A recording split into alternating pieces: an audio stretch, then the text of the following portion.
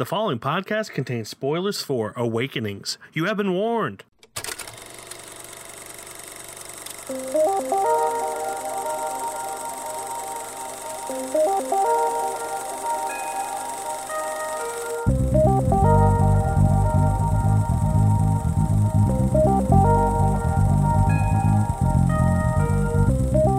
What's up, everybody, and welcome back to another episode of KFR News Radio. This is your host, Benjamin Button, along with your host, Miguel Migusto. That's a me. That's a you, my boy. That is a me. How are you, sexy man, scantily clad winner of a man? Huh. What? What? Exactly. Are you watching me right now? Yes. I'm good. How are you? I am so comfy right now. I'm in a robe, just chilling. Ooh. I'm relaxed. Yeah. In fact, I was so relaxed this weekend that I watched 14 movies. I saw and I'm extremely jealous. I don't think I'll ever have the time to do that again, and I hate that. But, yeah, you know, fatherhood's great. I normally don't have the time, but Yeah. I cranked the living shit out of some movies because I do have to catch up to the 2021 films for us to eventually, give awards to later. Oh, yes, the Stonies, the Stonies. world-renowned Stonies. Mhm. Everyone's heard of it. Yes, but what 14 movies did you watch? So I'll go through them and then I'll just kind of quickly talk about them as fast as I can. The first one I watched was The Mitchells and versus the Machines. And for the review, I put, in a world filled with POW, be Manchi. And then I watched Nobody. And then I put for the review for that, Great Scott! Doc has had enough of this shit, Marty. Did you review all of them? I reviewed each one that I could, I think, except for one of them. Next, I watched Chaos Walking with Tom Holland and Daisy Ridley, which is about the, all the men on the planet's thoughts are just out there. And I'm like, I don't even think I think this much. I'm hungry. Daisy is so pretty. Oh, Tom Holland doesn't have a shirt. Oh, man, I'm still hungry. Yeah, it really, I saw that too. It kind of goes overboard a little bit. Cool concept, goes overboard a bit. There's just so much, obviously, there's just so much thinking going on that it's kind of distracting.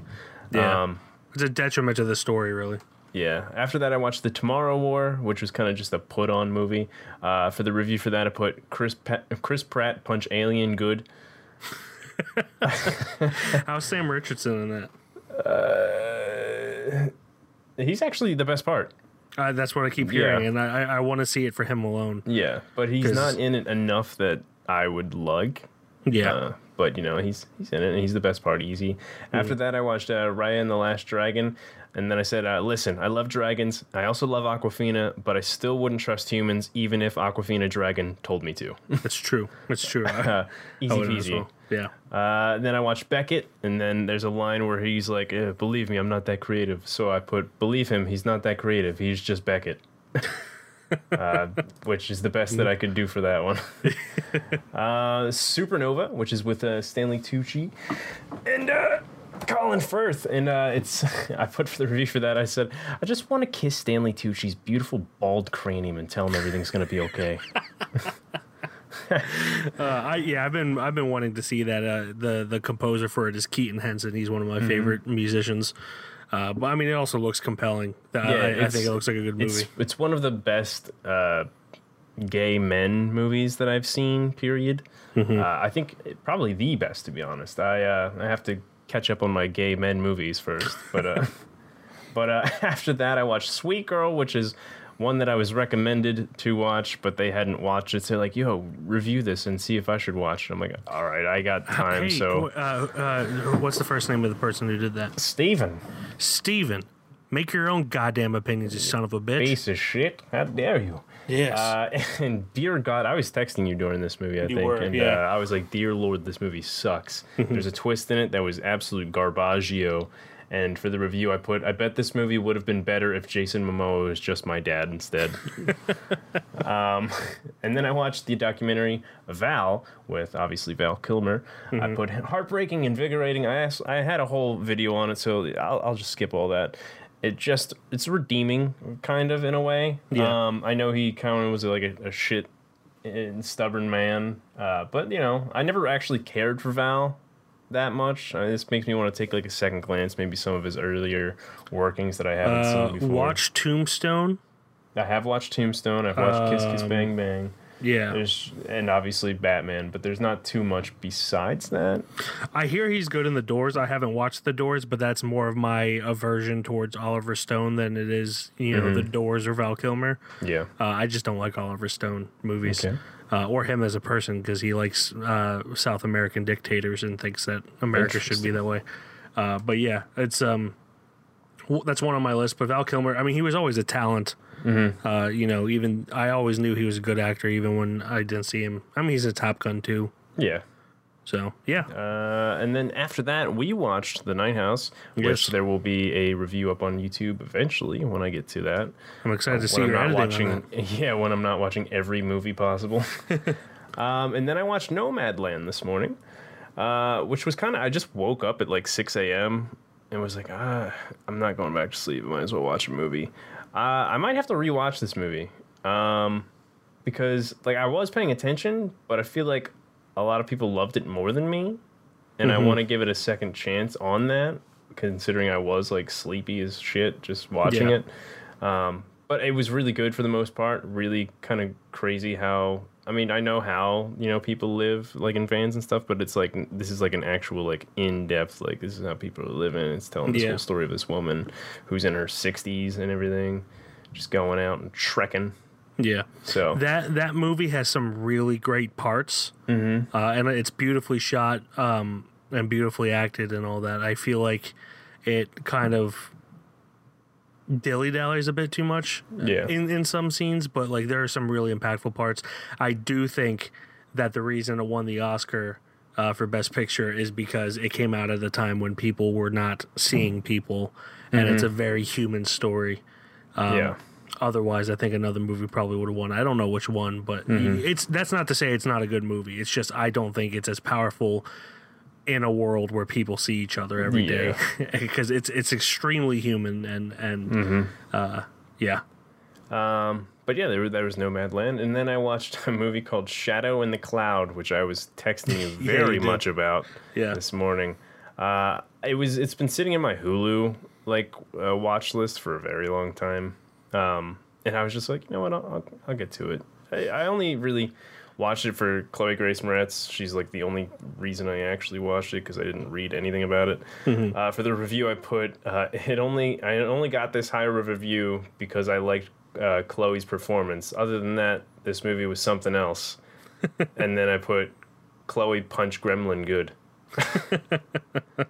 It was a really wild ride. It takes place in the 1940s, and there's synthwave music, and there's 6 or 7 men on this plane, and they're all arguing for a constant 45 minutes before anything actually happens, and it's just really annoying. And then it gets wild after that. Synthwave does not need to be in everything, and I wish people would realize that. Specifically not in 1940s. Yeah, I am of the opinion that for the most part, obviously there's some exclusions, but for the most part, the score should match the time period that it's in. And that's not to say that you should have harpsichord in every 1970s movie. Yeah. But it shouldn't be something that is so of a time, and synthwave is definitely of the 80s. Even modern synthwave is trying to emulate the 80s. So yeah, that's just my opinion. Yeah. And then I watched Awakenings, which we'll talk about in a moment. And then the last movie I watched was The Assistant, and for that I put a little quote from the movie, which was, "Don't worry, you're not his type." And then for that I put, "What a relieving yet at the same time absolutely terrifying line." Oh, and yes. That movie was kind of crazy. I mean, I know that stuff obviously happened, Harvey Weinstein, and there's countless more. Yeah. And this movie did a really good job of, showing that to us, but definitely just through the assistant's eyes, and how she kind of wanted to blow the whistle, but she couldn't for the sake of her job and stuff like that. Yeah. It was really good movie. Yeah, it's a really well-made movie. I'm glad you checked that out. I watched that last year. But yeah, I really enjoyed that one too. So we flip-flopped this week. Granted, seeing 14 movies in 1 week is not really a thing I do anymore because responsibilities. You've been with child. I've been, me specifically has been with child. So I watched 3 movies this week. that's even a lot for most Glenn weeks. Yeah, it is. It really is. The first one I watched Coda. It's an acronym. The one where each letter means something. Yep. Whatever that word. I'm pretty sure it's acronym. It's for child of deaf adults, and it's essentially a coming of age story of this this teenage girl who is able to hear her, and the rest of her family is deaf though, and it's like her trying to pursue a music career. And my official review for this is fuck this film for making me feel feelings. Yeah. Because it is really, really powerful, and it's a feel good movie, but it's also got a lot of really, emotional parts. So I highly suggest people check out Coda. It's one of my favorite movies of the year so far. I was gonna say that's on the list, right? I'm definitely my top watching that soon. 10 list. Yeah.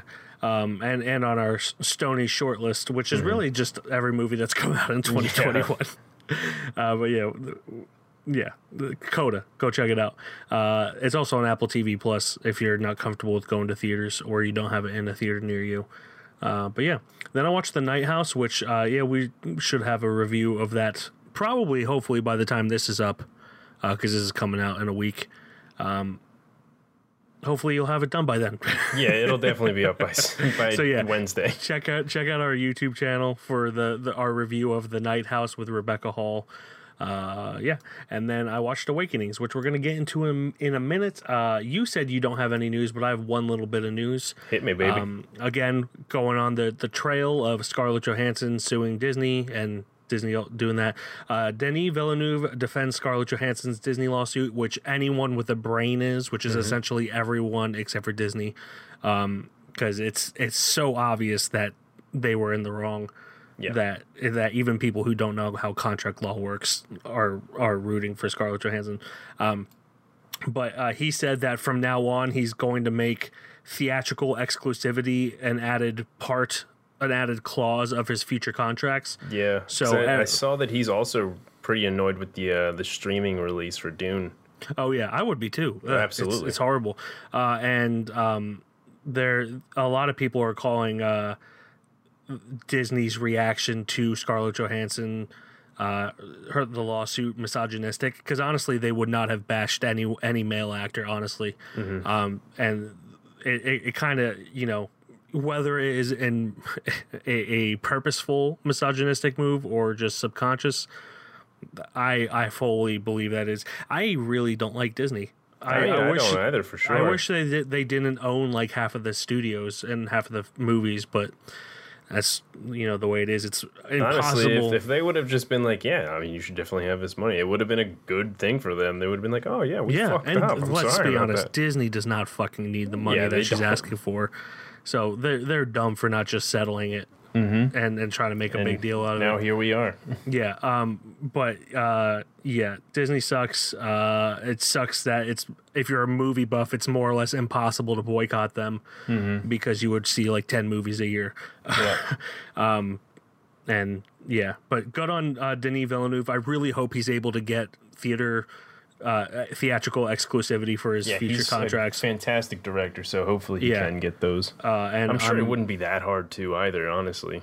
For him, his movies don't usually make a lot of money, but they're always good. They're always beautiful. Yeah.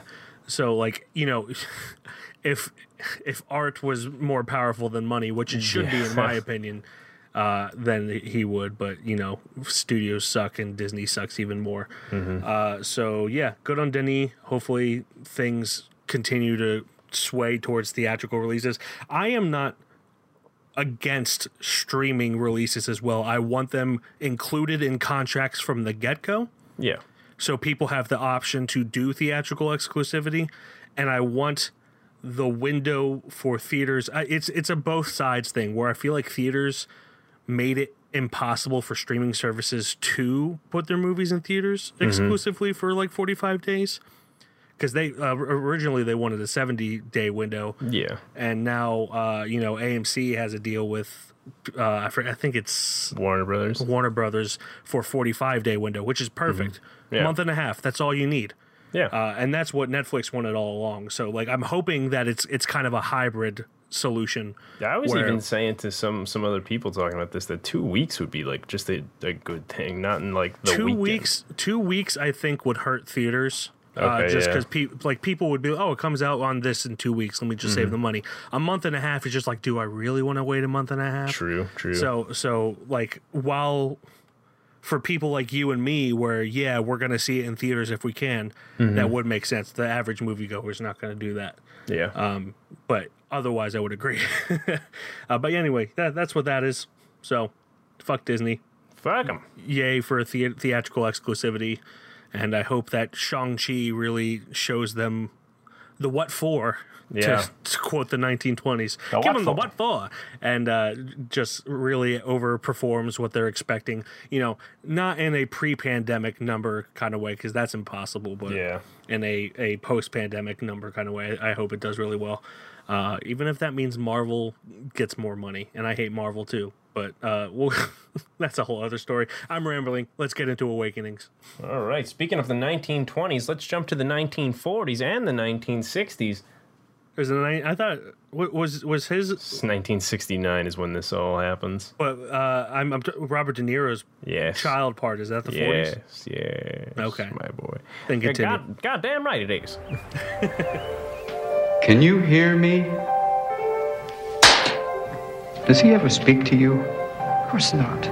Not in words. No change, dated 9/11/44. Your patients, Doctor, haven't moved in decades. What I believe, what I know, is these people are alive inside. Well, how do you know that, Doctor? I know it. I just wanted to say to you, I preferred your explanation. At 200 milligrams, he showed no response. Maybe he needs more. Maybe he needs less.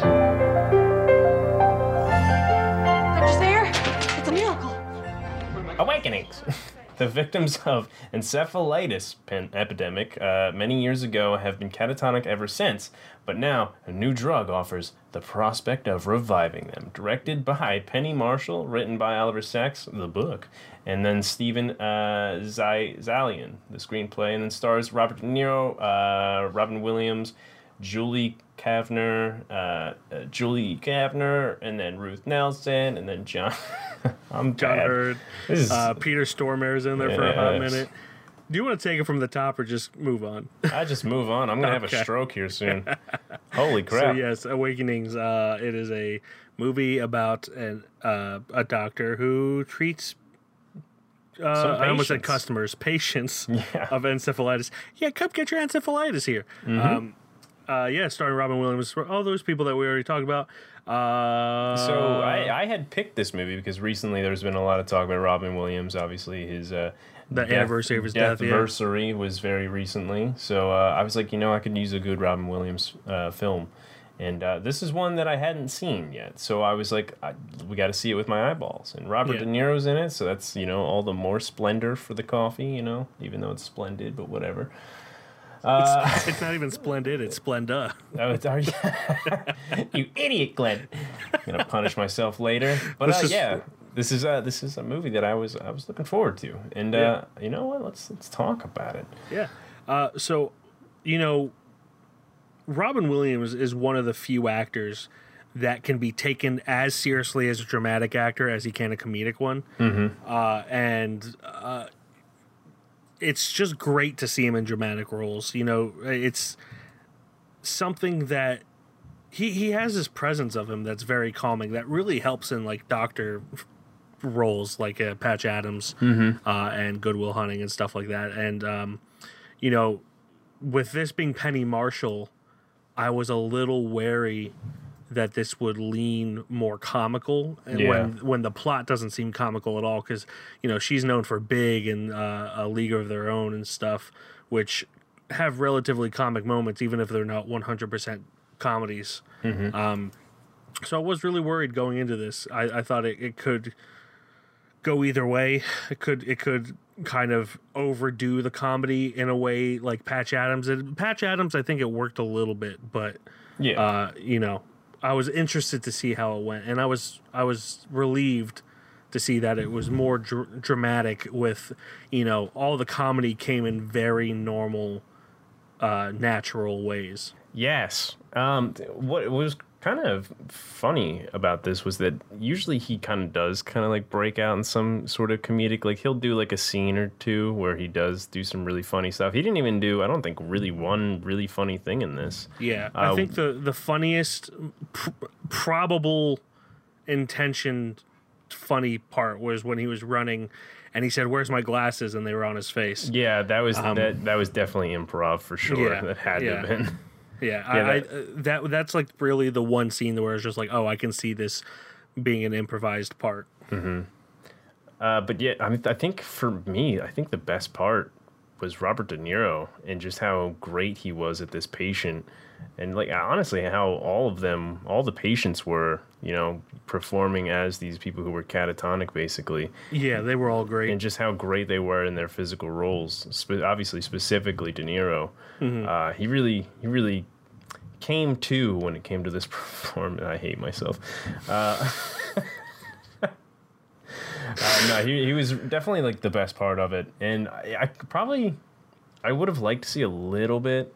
Actually, no, you're right. I think it would have been better if, you know, Robin would have held back, and I'm glad he did. Now that I'm thinking about it, it would have taken away from the whole scale of how this whole how he's trying to find this cure for this, and everything, and like how serious he was about it.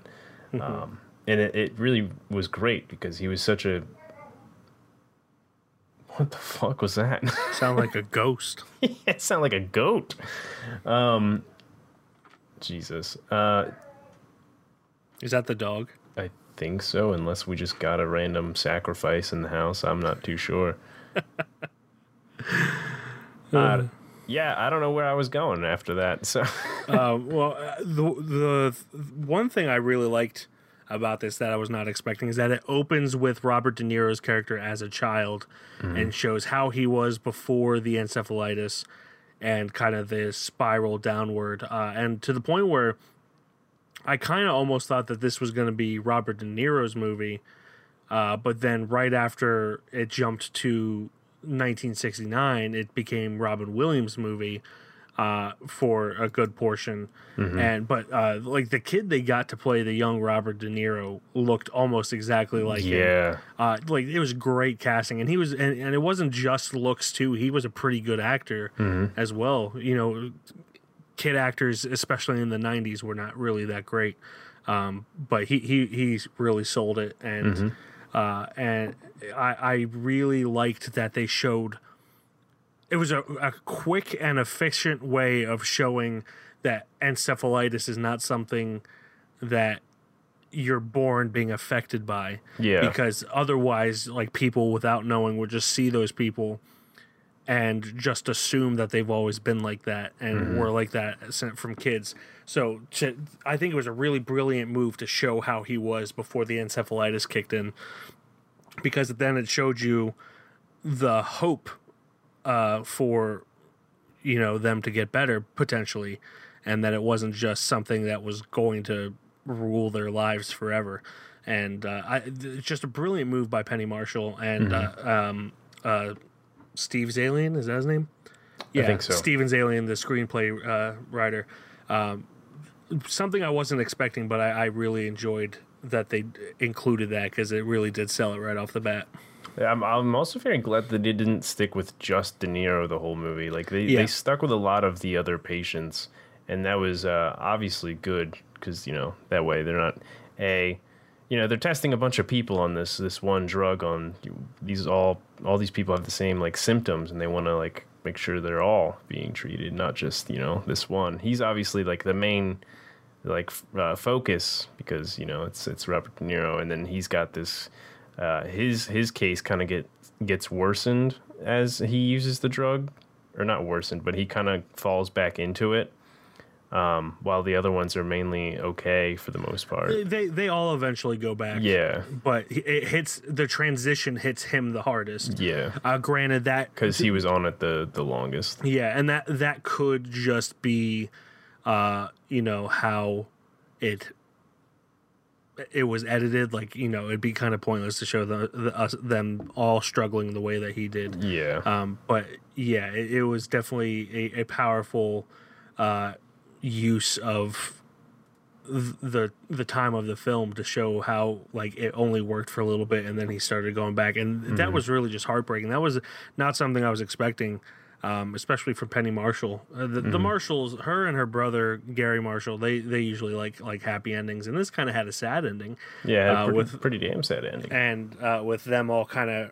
regressing back to how they were before they started using the drugs, even while on the drugs, and.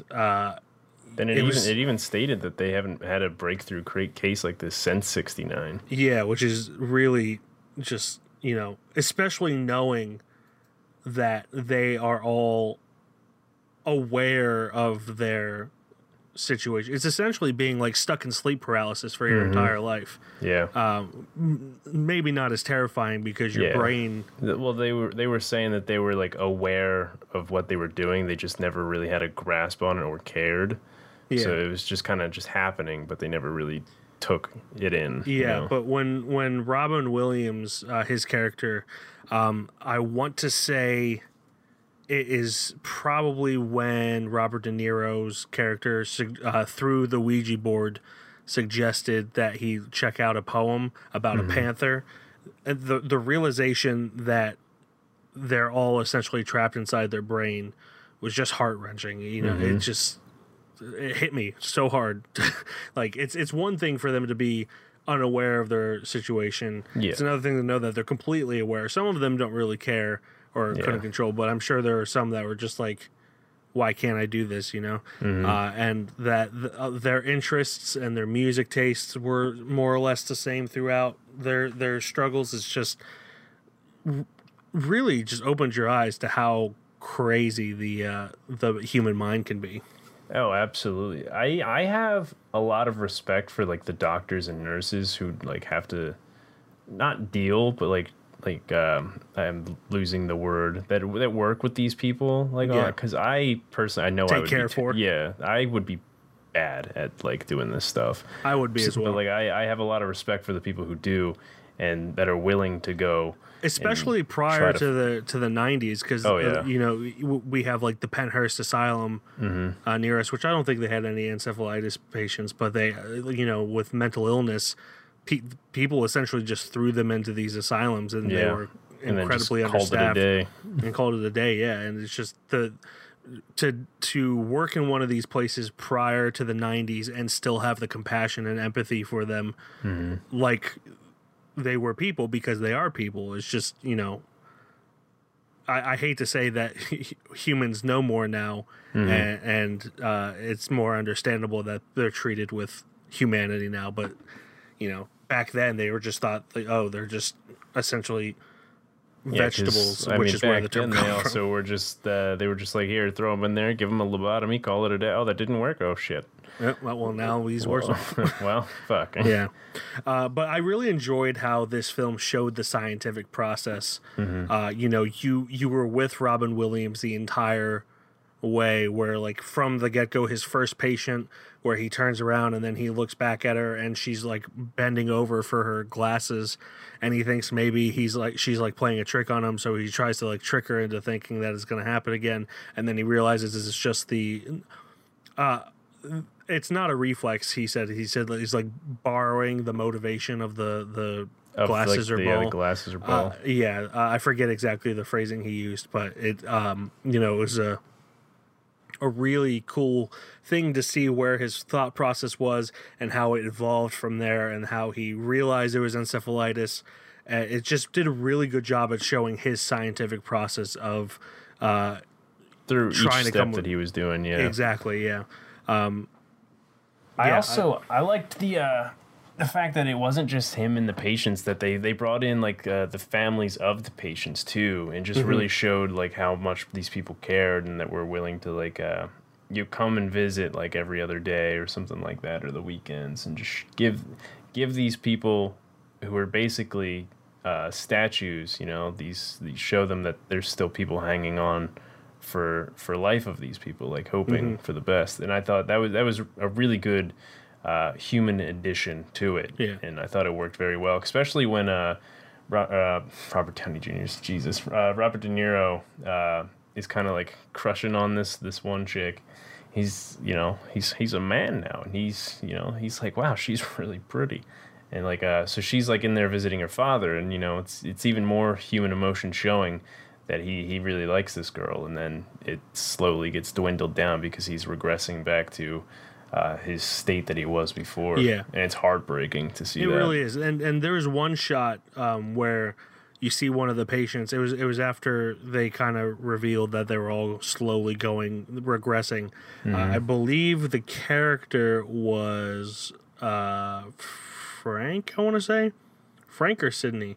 But one of the older gentlemen, you saw like one of his grandkids like trying to get his attention after he had regressed, and it's just little things like that which aren't really like talked about. They're just shown, just tear you apart. It's just hard to think what it's like to be, these people knowing that they're regressing back into their old encephalitis ways, and also being the family members, knowing that you had this chance to be have your old family member back, and you had it for a little bit, and just losing that again. It's got to be such a weird feeling, because it's something you didn't expect you'd ever get, but then you got it, and then it's being taken away. I can only imagine how traumatic it would be. But then it also might give you, hope that it would happen again. It's just a really, roller coaster of emotions there. Yeah. Honestly, I don't have too much more to say. I think for sure Robin Williams was great.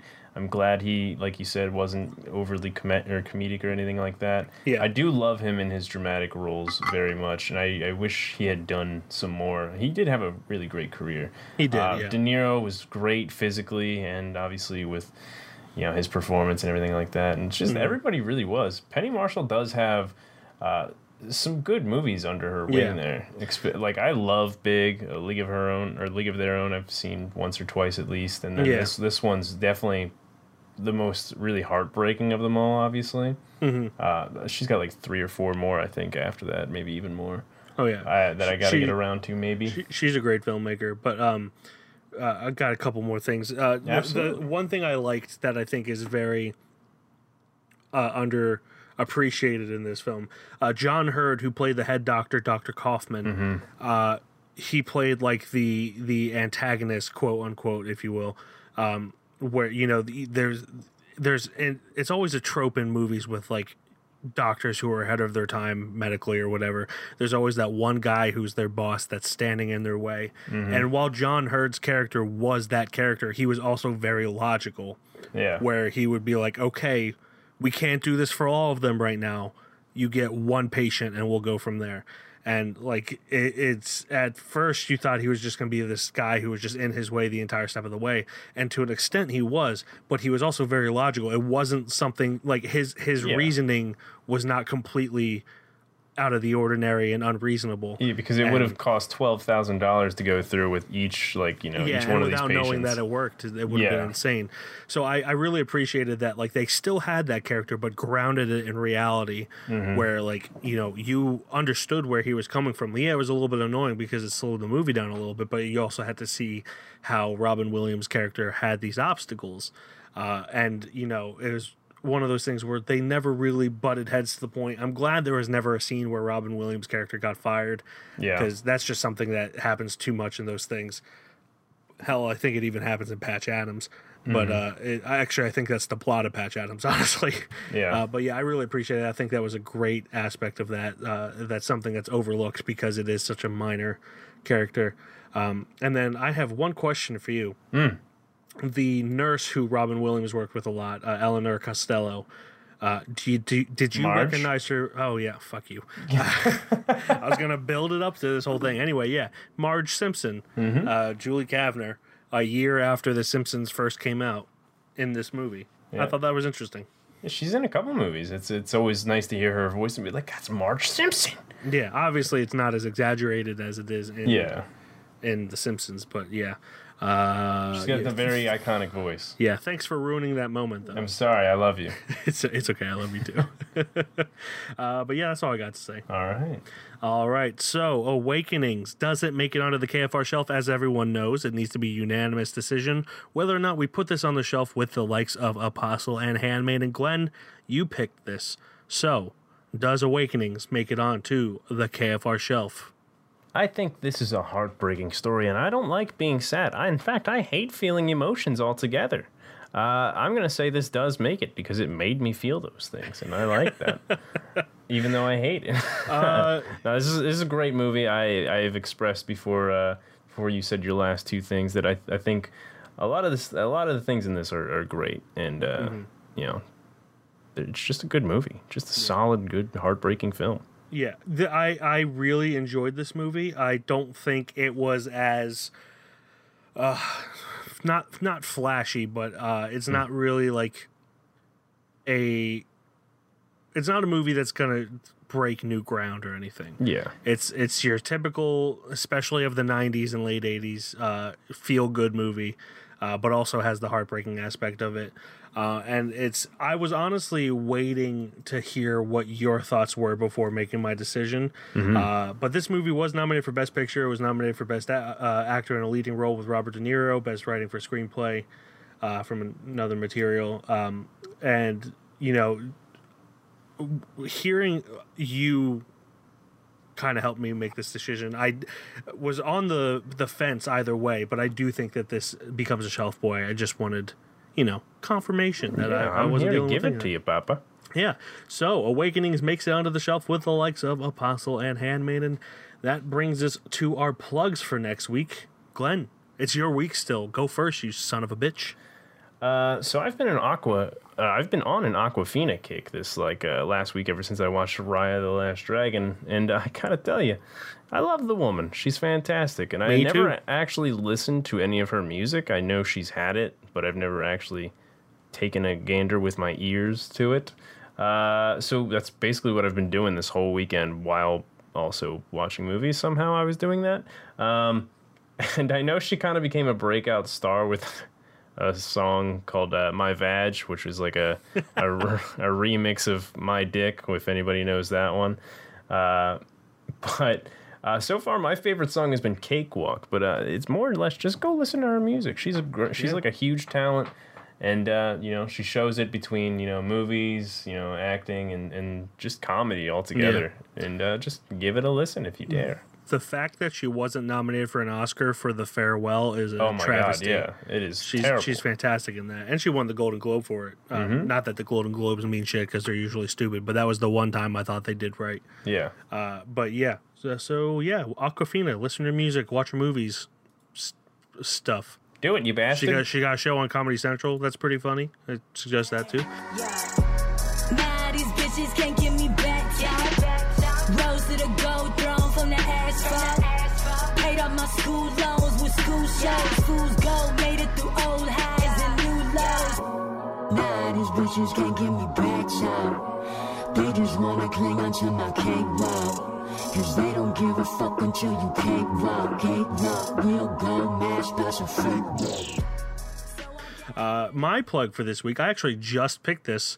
I had something completely else lined up. I'll probably save that for next week. But I saw this trailer on IMDb for a adaptation of Ingmar Bergman's Scenes from a Marriage, starring Oscar Isaac and Jessica Chastain.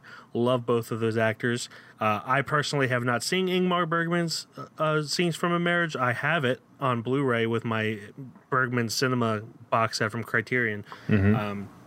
But it's also like 3 hours long, so haven't watched that. But I love Ingmar Bergman. I think he's a great director.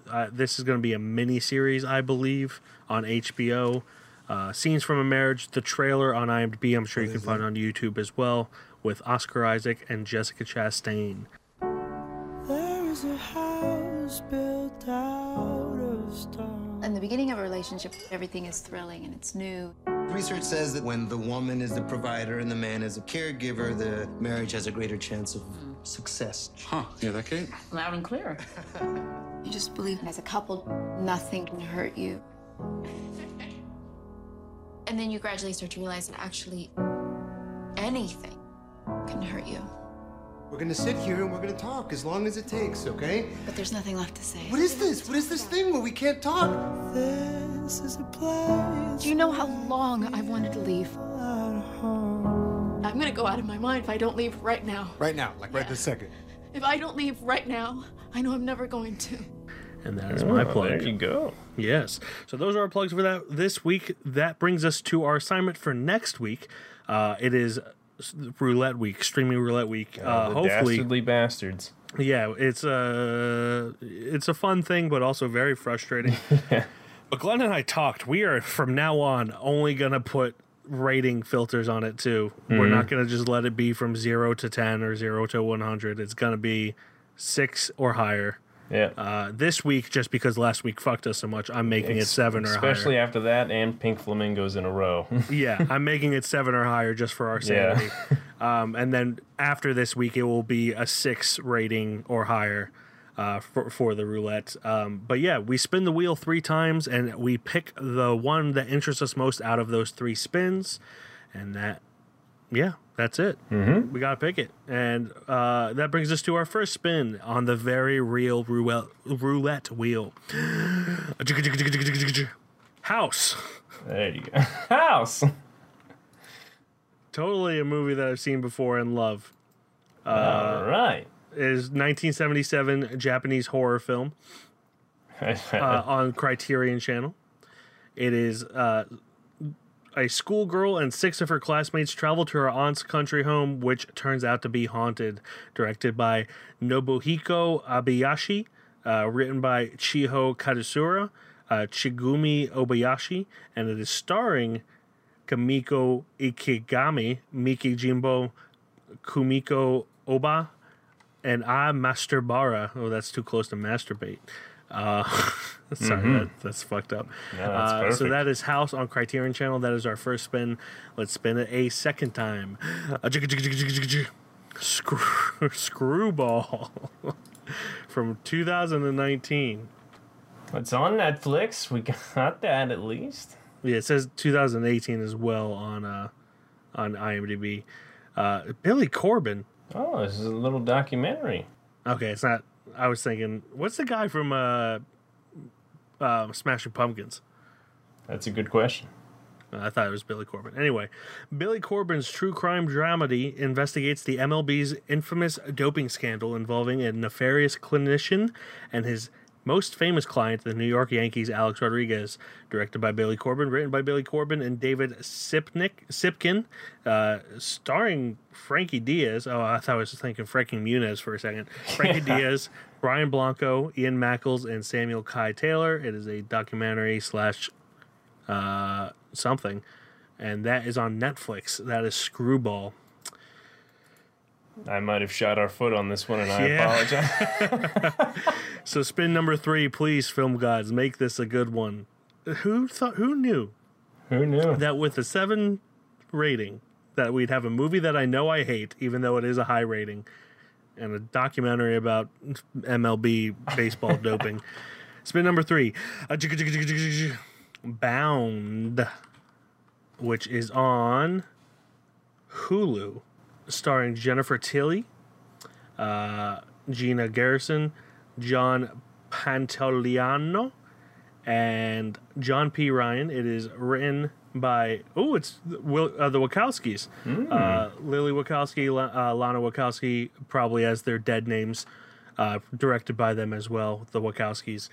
Tough ex-con Corky and her lover Violet concoct a scheme to steal millions of stashed mob money and pin the blame on Violet's crooked boyfriend Caesar.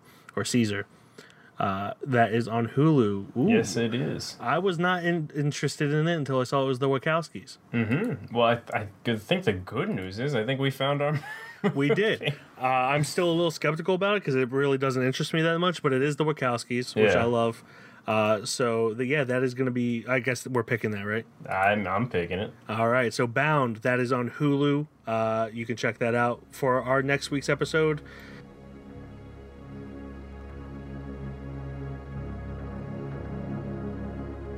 something's gonna come along like it was made for you. Something that's gonna fit you like a glove. And that part of you that you got hidden away right now, that part of you that we know ain't straight, that's never gonna be straight, is gonna whisper in your ear. Just 3 little words. I want out. Yeah, hopefully it's a good one. We'll see. This is apparently their first movie, so. Yeah, I mean, I'm always down to see. I mean, for all you Law and Order fans, it's got Christopher Milani and his tight ass. His tight ass. So, yeah, so we'll see. Yeah.